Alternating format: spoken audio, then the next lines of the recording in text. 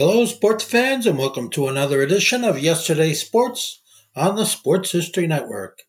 And make sure to check out sportshistorynetwork.com/giveaways. I have two signed books I'm giving away. One is titled No Nonsense Old School Weight Training, and the other is Reliving 1970s Old School Football. Blog Talk Radio.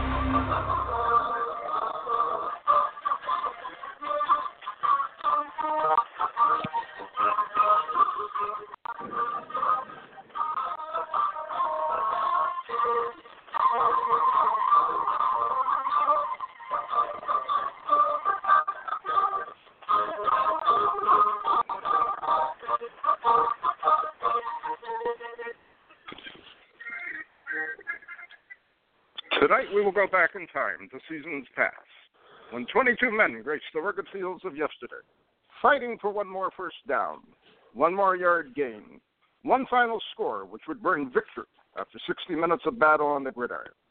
Tonight we'll explore the world of Gridiron Greats.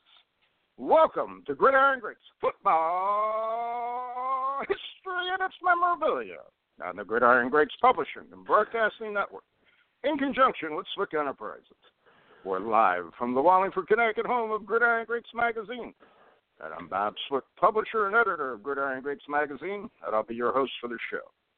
Gridiron Greats is the only publication in America which focuses upon the history and memorabilia of the North American football game since its inception in 1869. We cover 140-plus years of football history and memorabilia. You can find us on the web at gridirongreatsmagazine.com. We're sponsored in part by MSB Sports Cards. Check out their website for the largest selection of football memorabilia and cards on the web, msbsportscards.com. And also by BST Auctions. Check out their website for the upcoming fall auction at bstauctions.com. It is at this time I would like to introduce my co-host. He is a senior contributing writer to Gridiron Greats Magazine, a football memorabilia historian specializing in pre-World War II items, in particular Red Grange, and also Seattle Seahawk items, in particular Steve Largent. He hails across the country from Portland, Oregon. Welcome to the show. Captain, how are you, sir? I'm very good. We have a hot, humid June day here in Connecticut, one of the few that we get. Very interesting. I'm embracing my new senior contributing writer title at Gridiron Greats. I had some cards made that I'm going to be handing out at the National. I've had several people comment on it, and they've said they were also impressed that you are now a senior contributing writer. You've written a lot for the magazine since I took over. So there's a lot of stuff you've contributed to. Also, you've contributed with helping other people with their articles also. So, you've done a lot with the magazine, and I appreciate it. I thank you for that. That's I love it. It's a labor of love. Keeping the word of football, cards, and memorabilia and history alive in the world today. Gridiron Greats Magazine. Without a doubt. As we were talking about before the show started, briefly, it's kind of a slow time for football cards and memorabilia and the magazine itself, and basically the volume of mail and emails go down this time. Time for me to get a little caught up with everything. And we just started working, actually this week we were on vacation for a couple of weeks, came back home, and we started working on the national issue, national being in Chicago, which is technically Rosemont, Illinois, to that location again. And I guess next year it's back in Cleveland, which will be interesting. And so anyways, we're getting started on that. We're going to have a lot of good information in the new magazine, interesting articles and the like. And again, once I found out where our table is, I will be broadcasting that to check us out at the National. I'll be there set up Wednesday through Saturday. And we're coming and flying in on Tuesday. And yes, Brenda will be coming with me this year. She'll be making an appearance at the National. Joe. Perfect. let's talk about the 35 National Chickle set. We've talked about it briefly in the past. Let's look at it again. Digging in on the chickle. It's so funny because tongue in cheek, I've mentioned I collect uncut sheets. My collecting habits have drifted to that. And whenever people ask what my white whale is, it's the 35 Chickle uncut sheet, second series preferably. But I mean, wow. because some friends of mine have joked around. Probably about 5-6 years ago, I started asking people if they knew what the uncut sheet of a 48 leaf looked like. I'd been collecting miscut leafs for probably 5-6 years. You'd find a miscut card and you could see what another adjacent card was if it had writing on it. And it was always weird when people would have grossly miscut cards on eBay or something, and I'd email them and hey, can you send me a scan of the back? Just to see how grossly miscut it was. And after a while, I had a good idea of how the leaf sheet looked. And then I started a topic on one of our chat boards, and before long, there was Mike with Mike Thomas, forgetting who he's with, but he put together what the uncut sheet looked like, and lo and behold, an uncut sheet of 48 leaf in about 4 pieces came up on eBay, and I bought it. I pulled the trigger on it immediately. So one of my pride and joys is this 48 leaf uncut sheet that's in about 4 pieces, and it's obviously 2 uncut sheets that have been, two different sheets because there's some overlap of about 4 cards on them. All right. Is that the full set that you bought for the 48 leaf in the sheet? It is. You have every card? Yep, it's both. Okay. All right. Yep, both series. I'm missing 1 card off of it, but like I said, it's 2 sheets that have overlap. Okay. Of about 3 cards. But yeah, so somebody was joking around the other day. It's like you should start a thread asking people how to put together the chickle set, the sheet, because last time you did that, the leaf sheet appeared. So I figured it'd be a good chance to talk about the chickle set and the uncut sheet, because no one has ever seen an uncut sheet. No one knows how this was assembled. Right. Fairly certain it's in 2 series. There's 36 cards in the set, so fairly certain they were cut on 2 sheets of 18, which is odd for the very odd for the for how they manufacture it. But if you look at some of its sister sets, the non-sports sister sets, I mean, they were printed on 2 separate sheets of 18 as well. So you can see in the population. I got a question for you. I know you're pretty heavy into uncut sheets, and give our audience just a rough description of your uncut sheet collection, because it is phenomenal, to say the least. So, we're moving, and I keep most of my uncut sheets in the tubes they show up in, and and then what I'll do is I'll consolidate like 4 or 5 uncut sheets down to 1 roll. We're moving, so I had to move that collection, and I decided it was easier to store it somewhere now than that. So at my office, I built a up on top of the offices, I laid down some MDF board, which is a nice smooth board, put a plastic thing over it, and then I unrolled these sheets and put them up there, and then put another piece of MDF over the top of them, try and lay them flat, because they are a bear to store. And I had my son help me take them to the office, and we had this little thing where we'd unroll them on a desk and take a picture of them, and then I'd climb the ladder and go up there and put them up there. Wow. I made it about halfway through. I estimate I have between 425 and like 500 uncut sheets, ranging from leaf to Bowman, Philadelphia. I have the partial uncut sheet from 65 Tops that I talked about last episode that has Joe Namath on the top. I remember that one. Yeah. 57 Tops uncut sheet that I included in an article on the 57 set probably about a year ago.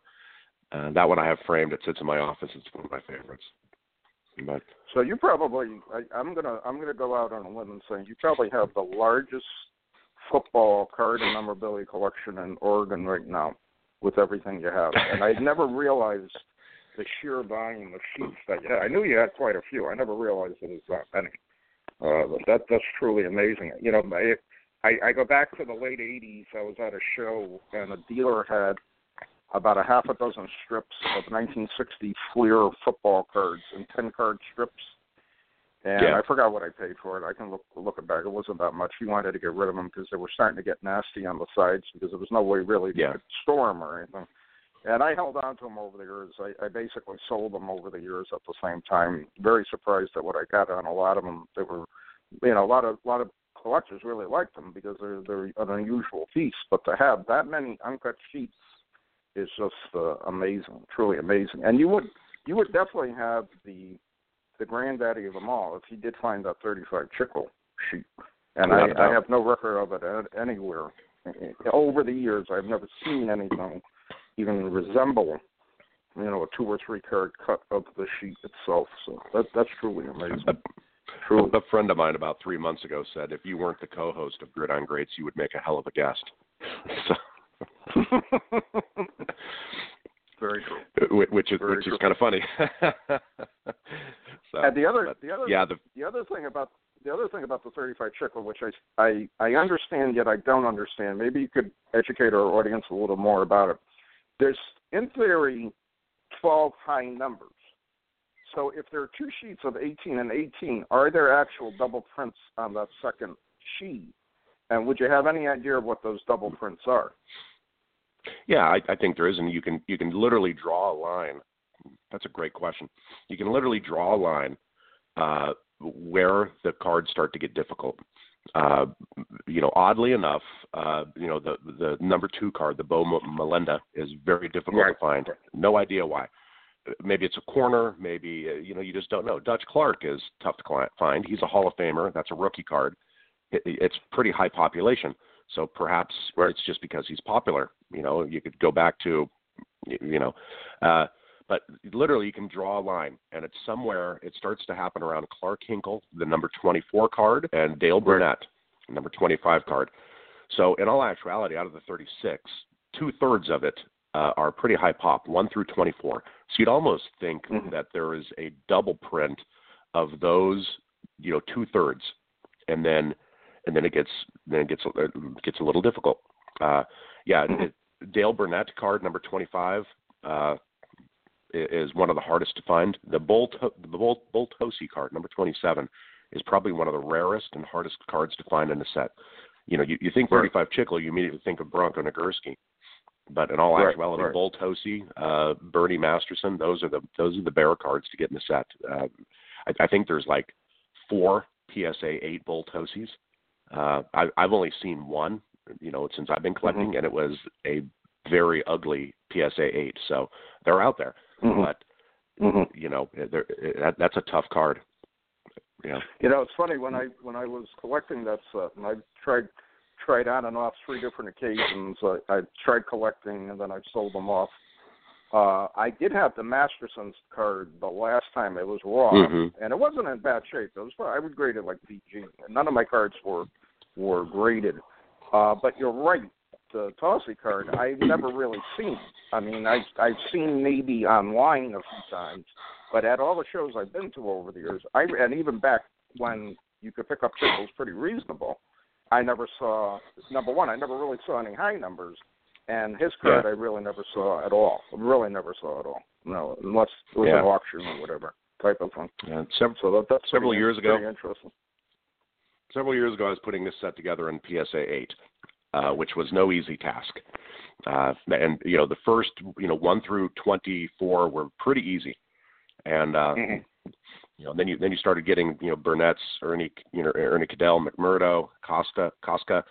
These were hard cards in PSA 8, and it took me a long time. I finally found a PSA 7 Nagurski, and then at one point I upgraded that PSA 7 to a PSA 8 Nagurski, which was the cornerstone of my collection for quite a few years.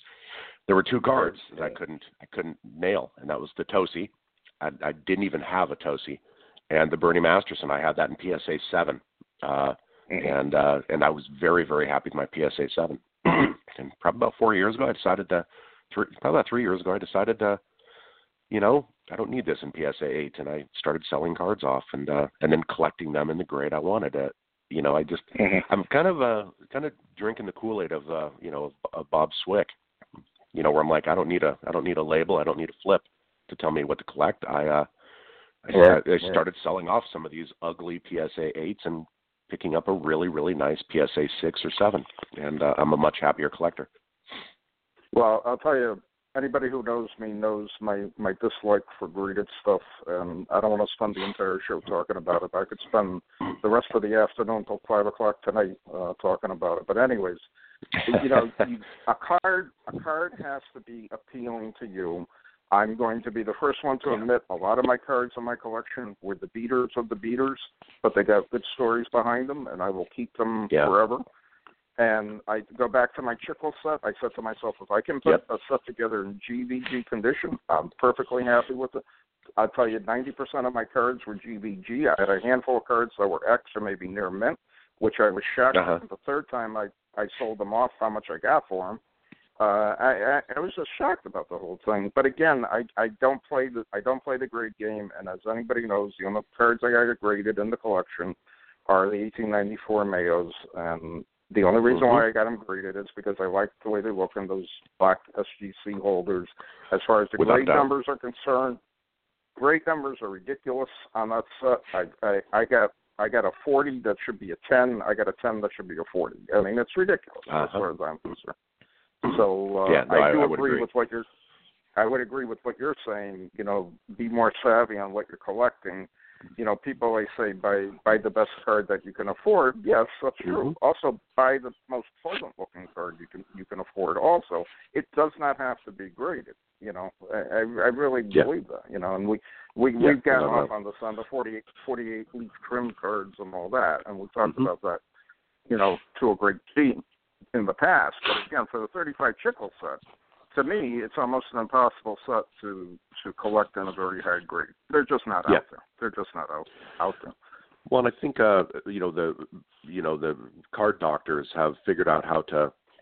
The Chickle set. The dimensions of the Chickle set are a little wanky. Just like the 48 leaf set is. So I mean, they're the two of the most prone sets to card doctors are the Chickle and the leaf set. I'm sure card doctors have got a hold of other sets, but these two sets are the one you have to be wary of card doctors slipping one by the goalie. Right. So don't buy the flip. Educate yourself. I mean, and I found that with my Leaf set too. I was starting to get frustrated with really crappy trimmed PSA 8s, PSA 7s slipping through. So I sold that off, and now most of my collection is PSA 6 and 7, but fat bordered PSA 6 and 7. And this set's the same. I mean, it's very interesting. Right. So I mean, I have to get the plug in. I mean, if any of our listeners out there know of or have any idea where I can find an uncut 35 Chickle, you can email me at faotw@hotmail.com, and I will immediately respond to you. 35 Chickle uncut sheets. That's my plug. Pretty please. And it'll look amazing hanging on my wall. And you can contact us through the magazine too. We'll be more than happy, or you can call us too. We'll be more than happy to broker this incredible deal that could be possibly coming next year. If we get it 35 like Blaisdell. To me, it would be to me, it would just be incredible for you to pull down that sheet. That'd be an amazing find, to say the least. So that's something to be looking forward to say the least. And again, it also whets my appetite. Should for the fourth time round I start putting together the set again, and I don't know. I have three pickups in my collection, as I tell everybody. The 52 Bowman Large, which I still have probably half the set sitting downstairs, not doing anything. I still got the Mayos that I'm pretty stagnant on. I haven't been winning many bids on them. And the 35 Chickle. Those are the three last sets to say I actually have the mainstream run of football cards. The Mayos one day I will finish. I'm still hoping locally here to find them at a flea market. In fact, when I emailed you earlier, I said to you I got to run out. There was a couple of estate sales locally. I ran in and ran out. I didn't find anything as far as sports stuff was concerned. But I didn't realize how close they were to the house here. So I said, let me go see what I could find. If I could find, the Dunlop card. No kidding. 2 or 3 of them. in a mixed box or whatever for $5 or whatever. That's the beauty of the East Coast, Bob. Is there's so much history. People were buying stuff and hoarding in attics before Portland was a pimple. I mean, Portland's been around a long time, but an old house here in Portland is like 1910, 1920, and that's an old house. So you're not going to find many T206 cards, jammed in an attic of a house that was built in 1915. So. Well, we got houses here in Wallingford from the 16 and 1700s, and I've been to several tag sales there, and they're truly amazing what you see. Not just sports stuff, but other items. Well, our guest is ready, and I'd like to introduce him now. Our guest tonight was born in ready Louisiana since 6 a.m. and raised in Mobile, Alabama. Scotty attended the United States Military Academy and graduated in 2002. He was commissioned as a second lieutenant in the Engineers Division. He's been stationed in Texas, Missouri, Hawaii, New York, Italy, and currently is stationed in Los Angeles with the United States Army Corps of Engineers. He's had deployments to Iraq and Afghanistan. He's earned his master's degree from Columbia University in New York City in 2011 in organizational psychology, married with 3 young children. I'd like to welcome to our show Mr. Scotty Oaten. Scotty, welcome to the show. Gentlemen, thank you very much. It's really an honor to be on the show. I've been listening for a while, so it's great to finally be here. Now, I'd like to remind our listening audience, Scotty had an incredible article in the last issue of Gridiron Greats on Army and Navy programs and memorabilia items and history of the game. And I got to say this, I do have a handful of Army-Navy programs in my collection. I've always, if I ever see them at a show, I normally pick them up. I know quite a few people here on the East Coast who still collect them. And I got to say this, your first half of your article was incredible, and I know a lot of readers are waiting for your second half for the national issue, so we're looking forward to it. But it was an excellent article, so informative.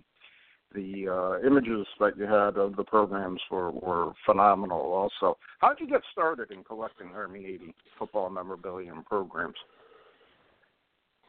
It really started probably, when I was a young child, and just the collecting bug. My father, my grandfather, my great-grandfather, they were all collectors. And not so much sports, but my family's all collect, guns, coins, stamps, and my great-grandfather and grandfather were the person who the kids and the families always brought oddball items. So anytime I went to their house, it was like going to a museum.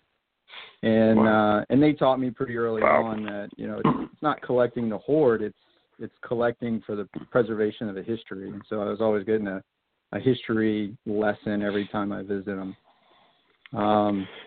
That just gave me goosebumps, Scotty. I like that. That is such a great outlook on it. Preservation. That literally just gave me goosebumps. Love it.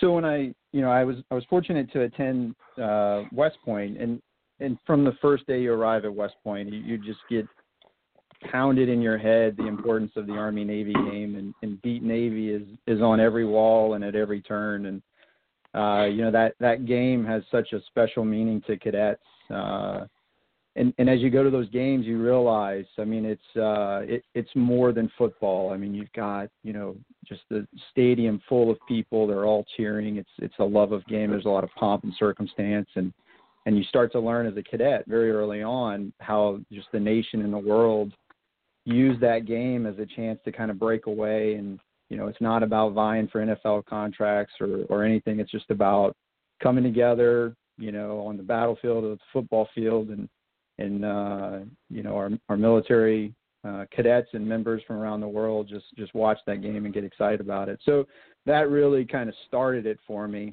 And I think what really kicked it off, I was on an assignment in Texas, and I just kind of got to thinking about, the old Army-Navy programs. I'd had the ones from when I was a cadet. I kept those in, they're that late 90s, early 2000s football program. It's just pictures. You got a couple pictures of players. So I was kind of wondering about the earlier ones, and I started looking them up, and I found the pictures of the 20s and 30s, and it's just this beautiful Art Deco cover. Nice. It's very cartoony, and it's got just a great, that old flapper looking feel to it. And the first one I was fortunate enough to buy, I bought it on eBay. Probably the first time I used eBay, it was a 1922 Army Navy program. And it's just that cart. It was a West Point cadet and an Annapolis cadet, and they were vying for the attention of this girl on the cover. And it just had this really beautiful look to it. And I remember winning it at what I considered a very fair price. I was fortunate, to have that something at that time. A little over 80 years old, and when I received it, I started looking through it and just reading the history of the game and history from that time. I think I was hooked, and I moved to West Point. I was fortunate to be stationed at West Point while I went to grad school. We lived on post, and I traveled to school, and so West Point, what a lot of people may or may not know, is actually it's the oldest military museum in the nation. As these general officers would travel back from their tours from around the world, they would just give their stuff to West Point. So it's got a lot of great military history displayed and in storage. But as I went through the archives, I found very little that dealt with the Army-Navy game. And so I kind of drew back to that childhood experience that you've got the greatest museum in the nation, and they're terrible at preserving their own kind of sports history. And so I kind of felt a calling. I've heard that in the past, that they haven't done a bang-up job as far as preserving their sports memorabilia and the like. I'm surprised about that. I really am. Yeah, it was really disappointing. I mean, it was, aside from a couple of scrapbooks here or there that that would have some pieces in it, they just didn't really. And so I felt called to kind of, preserve that aspect of history. So I really went on a tear to start pulling in programs throughout the years. And I was fortunate to find a partner in crime that felt the same way. And he kind of picked up the program, and I started going after the tickets. And then that was really where I found my bug, was in the tickets. I just loved the difference of the tickets. And your ticket collection is pretty amazing, Scotty. You have full ticket stubs, in your collection. I mean, which are incredibly hard to find. I mean, you have 110-year-old full ticket stubs that are just amazing. I mean, yeah. So I'm ex-Navy. I'm not sure if you knew that from previous shows. So I took the liberty of looking at a couple of the stats of the Army-Navy game here. Obviously, Navy won the first one in 1890, 24-0, trouncing on a hapless Army team. And in the 100 games, Navy has won 73, Army 27. That's just my math. I could be off by about 20 or 30. A game wasn't played in 1917 or 18. Obviously, it looks like for World War I. They played through World War II, 41 through 45, which I found interesting. But there was no game in 1928, 1929. Why not 28 and 29? What was significant about that? That's World War I really put a pause. The academic department felt that football would distract from the drive and focus of the cadets supporting the war effort. But interestingly enough, at that mid-20s time frame, both Army and Navy football really started getting a lot of national attention. I mean, that was college football was the premier entertainment of that time, and the Army-Navy game was drawing 100,000 plus spectators every year. I mean, it was really a huge draw. And what has happened, though, was there was a change in eligibility of playing requirements.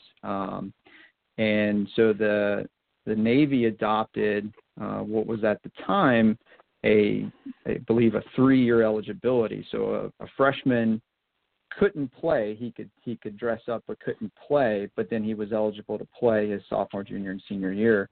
Whereas Army didn't have the eligibility requirement. They still had to sit out their freshman year, but if they came from another school where they had played college football, they were still allowed to play their 3 full years. And it really caused a lot of dissension between Army and Navy. And they just couldn't come to an agreement. Navy definitively said, we refuse to play anyone that doesn't have the same eligibility requirements as us.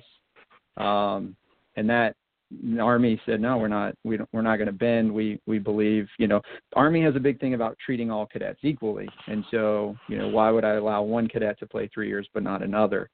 and they couldn't come to an agreement. They came to an impasse, and it was actually Interesting. The president to the academies right after the stock market crash in 1929, at the end of 1929, beginning of 1930, and said, "Hey, I would really appreciate if you guys would play an exhibition game. It doesn't have to count as your regular season, and it'll be a charity game. And I want all the proceeds to go to the unemployment fund." And they both agreed. They felt that, that was for the greater cause of the nation. When the president asks you to do something, you definitely need to listen. And the game was a sellout. Yeah, the game was a sellout. I mean, it raised a phenomenal amount of money for the unemployment fund, and it kind of re-sparked that rivalry. And so they did it one more year in 31 as an exhibition, and then from that point forward, the game was back on. I noticed most of these were at Franklin Field earlier on. Man, talk about history. Yeah, absolutely. I love it. And so there's a great piece in the article about how that all kind of got put into place with Philadelphia and Franklin Field. I think it's a fascinating point of the history of it. So I'm looking at your collection. How do you narrow that down? What would you say are like your top 5 items? I mean, in your collection, they don't have to be ticket stubs. Just and oftentimes they're not. I mean, I collect. I'm known for kind of Steve Largent stuff, but the top 5 things in my collection, almost none of them have to do with Largent. So yeah, what are your favorite things? I would probably say my I couldn't rank order them, but you talked earlier. I have an 1899 full ticket stub. It's the very first ticket to the neutral site. You're looking at a 118-year-old ticket that its sole purpose in life was to be torn in half. Yeah. And it's full. And I mean, you got a game that was, the demand for tickets was 3 to 4 times the amount of tickets printed. So just the fact that a full ticket, and it's a PSA 6, which just gives it the idea of the quality there. It's unbelievably hard to find. So that's definitely one of my highlights. Looks like it's a reserved seat to William Biddle Jr. Have you ever tried to find out who that gentleman was and why he missed the game? I did, and it's unfortunate. I mean, Google and Facebook didn't exist in 1899, and but I did. I tried to look him up, and with no, it would have been. I would have loved to see his story, what happened, and that's kind of the unique thing is that because the tickets were so in demand, and to their first attempt to try and limit what we later know as scalping, and they wrote the name on every single ticket to know who it was going to. I'd say, I think my next one is I picked up a couple years back a West Point yearbook from 1894, and this is one of those. It's about a foot thick because it's just full of cabinet cards, and so it's probably got 50 patch cabinet cards in it of all the cadets, of all the faculty, of sites around West Point, of all the sports teams. So that's definitely an incredible piece. Is that featured in your article coming up? It is not. No, I focus mostly on the Army Navy side of it. Okay. We could probably do but it's a beautiful. It's got it's leather bound. It's got the big metal clasp on it. I mean, it's just very regal looking for the time. The one of the recent one I picked up that I just love. It's I don't know. It's a 1950 poster, a railroad poster that's advertising the Army Navy game. The amount of people that had to travel to the stadium for those times, and it was a really big plug for the Philadelphia Railroads and all the others. And so I have a really beautiful orange graphics and that early 50s kind of focus on marketing and reaching. I love it. It's colorful. It's got the Army Navy game. It's got football players on it. It's kind of all the stuff we love as collectors. Were those printed like every year for like a short period of time? I vaguely remember reading something about those types of posters and their collectability. Do you know anything about them, Scotty? Not as much as I know others do. I know they were special printed because or at least this one has the date on it, and it's a special event. I've seen some of the broadsides for them. They're a little smaller. They would display them in the stores just to advertise their tickets, the train tickets or something along those lines. But this one, I mean, I could see that this one is in one of the rail cars, as a display, or even in the station. It's beautiful.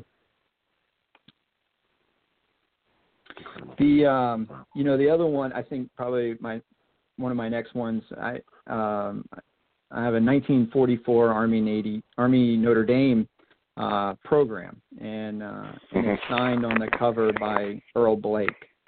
And Earl Blake is the iconic football coach that really put Army football on the map in the 40s and throughout the 50s. And he played for Army in the early 20s. Was there, when MacArthur was the superintendent. Him and MacArthur became very good friends, and they call him the Colonel. And I mean, he just ran a tight ship. And Army picked up 2 national championships under him. They've had 3 Heisman Trophy winners while he was at the Realm. Pete Dawkins, Glenn Davis, Doc Blanchard, really iconic names, all kind of learned their way. Yeah. Vince Lombardi was one of his assistant coaches. I mean, you can kind of say he put Vince kind of on the path. Really, and the reason I love this program is the 44 Army Notre Dame program. The game is Army crushed Notre Dame 59-0 in this game. Wow! It actually rates as Notre Dame's worst loss in their entire program history. And what's neat is 1944, the war was really at its height. And so you had service members who, diehard Army fans, diehard Notre Dame fans, they were listening all around the world to this game. Mm-hmm. And it was so impactful to the troops, and everyone listened to it so much that they would use this game as a way to test if soldiers were a spy. And so if they felt that, they weren't sure if you were a U.S. soldier or not, they would ask you to score the game. Because obviously, if you didn't know the score of the game, there's no way you were an American. You were a spy. And I love that. I love that history. I love how that all ties together. Maybe you're a hockey guy. Who knows? That's actually funny. And then my last piece, I picked it up about 2 weeks ago. It's really important. It's just great for me. My oldest son, I took him to his first baseball game about 3 weeks ago. It was Dodgers Cardinals, and he's 7, and it was very first Major League Baseball game, first time in a stadium of that size. I mean, just watching his eyes the whole time. It was an incredible experience to share that with him and see how he's just loved it. He's asked me almost every day since when he can go back. So I have the ticket and program to that game, and just to keep that and give that to him at some point in the future when he kind of appreciates it. Wow, Scotty, in your estimation, what is the most difficult item you ever collected for your collection? I think you mentioned earlier, I have a solid run of Army Navy tickets, 1899 to present. I have them all PSA graded. I mean, I know you got your critics, but for me, it's a way to preserve and showcase. I grade most of my tickets. I don't. There's grading for grading, and then there's grading for protection and for provenance. I mean, I get a lot of my older tickets slabbed just to protect them from the elements, and so that when I hand it to someone, when they're like, "What's this?" It's easily identifiable. I mean, No, I think Bob has an aversion to grading, because of the subjectiveness of it. Not for provenance like this. So sorry, I didn't interrupt you. No, absolutely. And I don't focus. Storing my tickets in sheets and top loaders and the like. But I'm pretty much aware of what the historical significance of my real early tickets from the 1900s, late 1800s, that type of thing. So, but I also understand why people get them graded, because you do want to preserve them, so on and so forth. I just hope down the road that the encapsulation of the plastic or whatever doesn't have any impact on the ticket itself. As much as there's all guarantees that they won't, to me, I don't see how anything could be guaranteed like that. You know what I mean? But I do understand why people do it. Even though I dislike strongly graded items, especially. The one thing that somebody asked me, do they grade programs? I said, why would you want to get a program graded? Then you can never read it. it's so illogical to me. It's not even funny. But go ahead, Scotty. Yeah. No, I'm with you. I couldn't see that. So, but if you look at if you would see the PSA series for Army Navy, you'd see, I have there's 1890, 1894 is missing. I those tickets may or may not even exist. I don't know. But I have a hole right there at 1919. And that ticket just eluded me for years and years and years. I never saw one. I never saw a picture of one. I never saw a reference to one to any obscure catalogs or auctions or anything. I just could not find it. And then actually not too long ago, about 4 or 5 months ago, there was a scrapbook sheet that hit eBay. It had 4 Army Navy tickets on it and some other items. And so I started really kind of examining it. And I saw it had one 1920 stub, 2 1921 stubs, and then this other stub on there. And right next to the stub was a dinner menu. The cadets used to go to a dinner right before the game. Was a dinner menu to the 1919 game. And I said, oh, here it is. This is it. I found it. And I'm really studying the stub on the front. There's no dates. There's no identifications. It has the right look. It has the exact look of all the tickets do. It's got that Polo Grounds look to it. So I said, I got to take a chance. I may never see one again. Yeah. So I bought it. I was able to win it, and I got it in. I was really examining it. Couldn't find anything. I was thinking maybe it was faded. So I made a decision. I said, okay, I gotta soak these off. I can't not know. Maybe it's on the back. Because they used to put the date on the back, kind of inscribed in that banknote style. And so I soaked the 20 and 21 off just to test the paper. It came off great, no problem. That old water soluble glue. And I said, here we go. I was really nervous, whether I was going to damage it or what I was going to find. So I soaked off the ticket of the 1919. I cleaned it up, it came off great, and I was examining it, and it was all it has on the back is driving directions on how to get to the stadium. So I was just, I have this beautiful stub. I'm 99% sure it's from the 1919 game, and I have no way of proving it. And so the irony there for you, Bob, is I can't get it graded. It's got no identification marks. PSA won't grade it without any kind of provenance. Scotty, I found SGC to be pretty cool about that stuff. I had a ticket, ditto, not a lot of markings on it, and I went through and did, I went through and did my homework. I found other tickets that looked exactly like it that PSA had graded, et cetera. And I printed, I think I had like 6 pages of color printing, and then I hand wrote on there, why I thought this was this ticket, and sent it to SGC, and they graded it. I know it's not your, but oftentimes I've found we know more about these, esoteric sets than the people, than our slab masters do. It's so.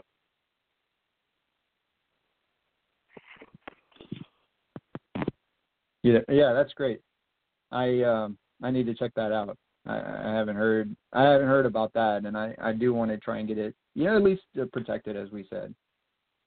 And that kind of bothers me about grading. So if there's nothing on the ticket, in theory, then the grader can't make a decision. Well, to me, at the same time, it doesn't really make sense that the even if you do provide all the material to it, the grader still doesn't take your word for it that you've done all the research on it one way or the other. So that's an issue to me as far or a thing I dislike about the grading.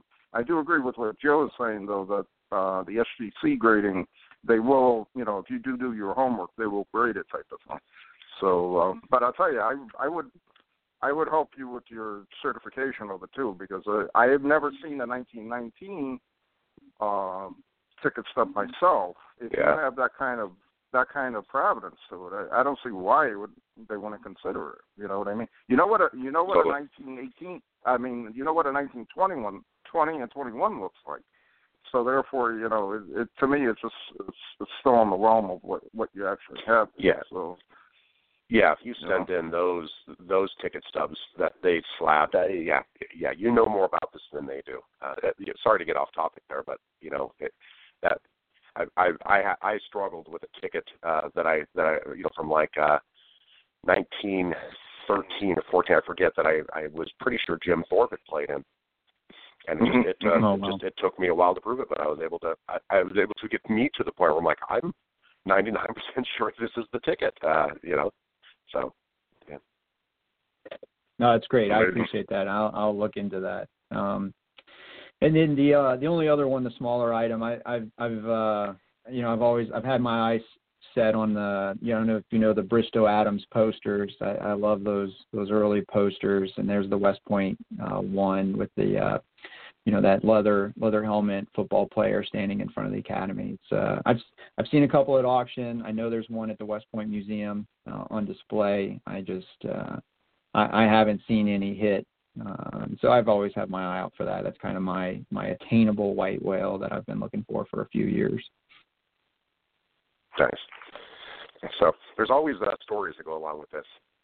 I joke around about me running down an airport gangway to get Steve Largen's autograph, but the stories that go with this collecting are half the fun. It's kind of like you just talking about finding that ticket. I think you had a military mix to this, the Army, Navy stuff that you're focusing on, and there's got to be some good stories for how you came across some of your items. I mean, it's as you kind of scour every aspect you can. You go to Bob mentioned, the estate sales, you watch eBay, you watch the auctions, and I think a bulk of our stuff is found that way. Really what I love about it, is probably not how it's found, but the military connection. I had you'll see it in the upcoming one. I had a full ticket to the 62 game that was preserved for the president's seats, and what I found was it was his military aide's ticket, and it came with photos, and I love kind of how the military is part of that sports history and tying into it, and I have a couple of early tickets that they believe was kind of part of Roosevelt's staff and military aid at the time. And so anytime kind of the president goes to those tickets, he's got his military generals in tow, and they're going to want to be where the commander-in-chief is. And so that's not often they're going to get tagged to say, hey, give me your tickets or I need to tear it. And so you kind of have these full tickets and these other items that have that military connection. So it's great. The other piece too is I run into players, throughout the Army, whether they're still in the Army or not. I'm like, oh man, I've seen you as a cadet in these programs. It's awesome to know some of these players now and see them, in my professional setting. Cool. But know they were on the field as a cadet as well. That's got to be cool for them too, to be like, you're kidding me. I've always thought it'd be interesting. If you're a player, if you're a professional player, you've probably seen just about everything out there. My wife's sister is married to an ex-professional baseball player, and I've asked him a few times, it's like, have you seen everything out there? And he's like, he goes, I've seen all my cards. Every once in a while, somebody will put something in front of me that I've never seen. He goes, that doesn't happen very often, but mostly it's magazines and stuff. Mm-hmm. Yeah, love it.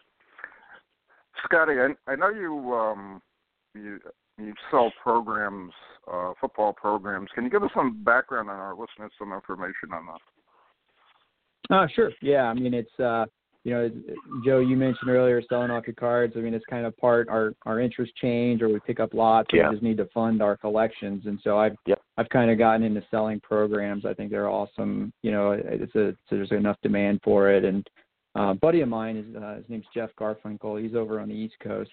I met him while I was at the academy, and just one of the great people I've met through the hobby.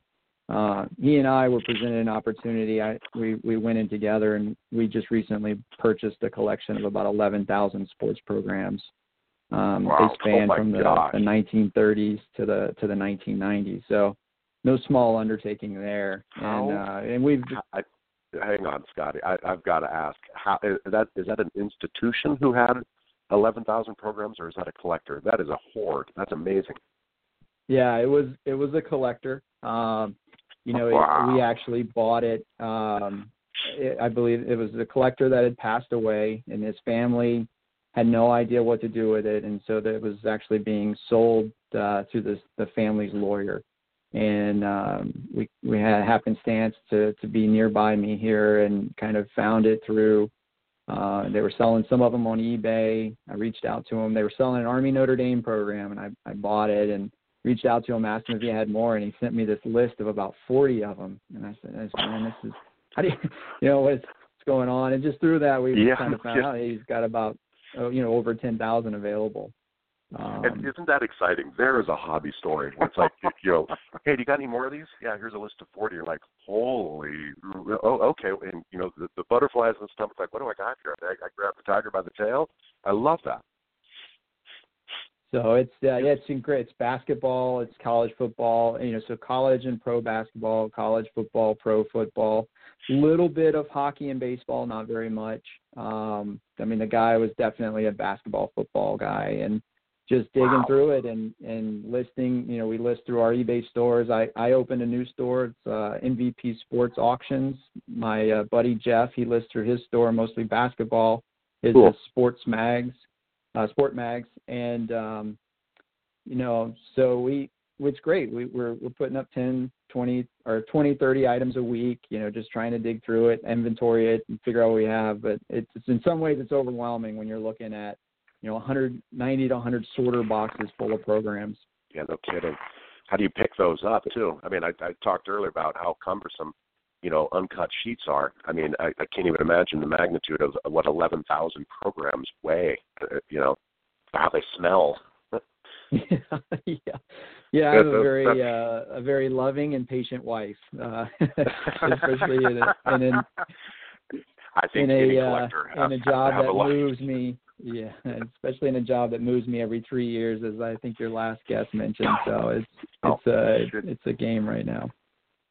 The most I ever bought at one time was helping somebody, just like you're saying. The collector passed away. The family didn't know what to do with the stuff. They had about 1,200 sport magazines, programs, all sports, and I bought them all. And it was, I just asked them. They had them in totes with the plastic covers. I said, I'll pay extra for the totes. I can't repack all this stuff. I said, no. Take everything. Just get it out of here, type of thing.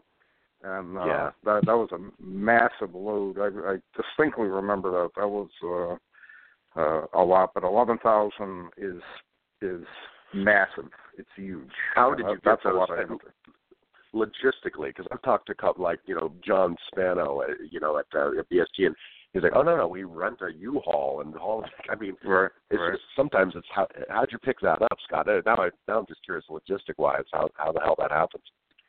Yeah, I was lucky because the lawyer, the seller, was only about an hour and a half away from me, hour and a half, and so I've got 3 kids. I took the seats out of my Honda Odyssey and trucked over, assessed it, and I think it ended up being two and a half trips back and forth in the Odyssey. I was worried about the axles for a little while, but it held up great. I bought 1988 football wax packs from a collector in Seattle once. I know, don't laugh. From a guy in Seattle. He posted up on his CU boards that he had like 200 boxes, of uncut. I'm like, sure, meet me halfway. Meet me in Centralia, Washington, which is halfway between Portland and I took my Ford Bronco up there, and I don't know what I thought. I obviously didn't think about it, but I had no idea how much that was, how much it weighed. He showed up with a trailer, class cover, and I'm putting this stuff, bucking seats down, and my car looked like a pregnant rat driving down the road. The back end dragging. You have no idea what that stuff weighs, or except I was naive about it. Yeah. So just like the Steve Largent rookie card isn't founded on the East Coast, that's another reason why there's no 1988 Topps wax boxes that can be found on the East Coast. Joe has them in Portland, Oregon. Scotty, we're almost out of time. Any other final thoughts that you could tell our listeners? No, guys, thanks for having me on. I really enjoyed the articles for the magazine. I encourage your readers to pick them up, just learn a little bit about the history and kind of how Army Navy scoped the football field, the changes, and even politically. So it's a great series. Yeah. It's America's game, and I love it. I will point out too, that is on my bucket list. I need to get to see one game in person before I go, and I got to try to arrange it. And as I get older, I keep saying to myself, I really got to get to one of these games. And I know it's a hot ticket, but hopefully I'll score one down the road and be in it. Scotty, I've got to confess. Earlier I said it was Navy 73, Army 20. I confess I embellished those numbers. Yeah. No, I couldn't tell at all. Okay.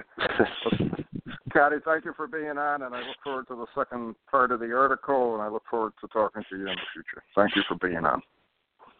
Thank you, gentlemen. Thanks, Scotty. Now our goal line stance, we're down to 4 minutes. Joe, I'm going to hand off to you. What did we learn on the show today? I had an epiphany while Scotty was talking. He was talking about his dad and his grandfather who, when he went and visited them, he said going down, into their collecting rooms was like a museum, and they talked about preserving history. I wasn't kidding when I said that. Gave me goosebumps, because oftentimes us collectors don't tubes and boxes and locked behind doors to protect them. And if you're not enjoying what you collect, then why are you collecting? And that I have a pretty good display of my stuff. I have uncut sheets and ticket stubs, from the first Seahawk win at my office. I do a pretty good job displaying my stuff, but I could definitely do better. And in one sentence, Scotty, made me think about that, and I just need to do a better job of that. Well, I think we all, especially true collectors, feel they are preserving history, and again, trying to display that history becomes very challenging. I know I have a lot of problems displaying just because of space constraints and how I store things and the like. And for me, one of my greatest enjoyments at night, some nights, is just to pull out a real old program and reread it, and just reread the history again of the game and what happened in the game, the players and the like, so on and so forth. Or pulling out an old Street and Smith from the 40s, let's say, and just rereading the preseason picks and all that. I just find it fascinating because you're reading history all the time. And again, as we go paperless in 2017 more and more, it's going to be tough preserving that history, because then we're going to have a cyber history, which I'm not all overly choked up about. But at the same time, the old paper is still, to me, very rare. Without a doubt. It's only going to become even more rare. Well, look at Scotty here. Look at Scotty. I mean, look at his collection. He is collecting the ticket stubs and his partner's collecting programs from every Army Navy game dating back, time. He's got 99% of, or 90, whatever. Correct. I can't think of anybody else who puts that together. And once these sets are assembled, they are history. He's made history. Right. I mean, I've mentioned before, and that I'm trying to collect every program and every ticket stub of every college game Red Grange ever played. And I've got spreadsheets and checks and this and that. I mean, it's a weekly search on eBay, and every once in a while I'm like, oh my gosh, when I thought I'd found one last week, and I ran down to my collection and, God dang it. It's probably been 6-8 months since I've checked the box, on that spreadsheet. Right. But once this is assembled, I mean, think about that. Once this is assembled, it's like every ticket stub from Army Navy, every ticket and program for every college game Red Grange played, home and away. I mean, these are, once they're assembled, they're pretty amazing pieces themselves. Right, and it's an incredible collection you have there with Grange. I mean, that is, a one-on-one as far as I'm concerned. It's not out there. It just does not exist. So, you are preserving history, and I would say probably 99% of our readers and listeners are preserving history, and that's what it's all about. And to keep the word of the game alive, keep the men who played the game, their names alive, and respect what they did on the field. And especially Army Navy is even more focused because, many of these men gave their lives in service to our country, and we can't forget that. Joe, we're almost out of time, down to 30 seconds real quick. We're sponsored by MSB Sports Cards. Again, check their website out, msbsportscards.com, and BST Auctions, their website, bstauctions.com. We'll be back with our second show toward the end of the month. Joe, thank you for being on. We had a great show today, very, very informative. Scotty was a great guest, and it's just amazing. I'm just in awe of a collection like this. It's just incredible. Yes. And again, every time I say I've seen the best collection, I see an even better collection. An even better collection. Thanks for listening. We'll be back at the end of the month. GridironGreatsMagazine.com. Thanks, Joe. We'll be talking. Take it easy, Cap. Hey there, sports history fan. This is Arnie Chapman, a.k.a. the Football History Dude, and I wanted to thank you for stopping by to listen to another episode here on the Sports History Network. Our podcasters are passionate about uncovering and sharing sports stories from yesteryear. And if you didn't know it already, we have over 30 shows across the network covering all sorts of sports history topics. In fact, here's a glimpse into one of our awesome podcasts here on the network. Do you wish you knew more about the 100 seasons of the NFL? You're in luck because you found the Football History Dude podcast, where each episode is a journey back in time to learn about the rich history of the NFL. From the founding of the league in an auto showroom, all the way to what it is today, America's favorite sport and a behemoth of an industry. My name is Arnie Chapman. Football is my passion, and I want you to come along with me each week to explore the yesteryear of the gridiron. So hop on board my DeLorean and let's get this baby up to 88 miles per hour. How about that? I bet you're super hyped to go listen to that new podcast, right? Well, to learn about this show and all the other podcasts on the network, head over to sportshistorynetwork.com/podcasts. Again, that's sportshistorynetwork.com/podcasts. Head over there today to find your next favorite sports history podcast.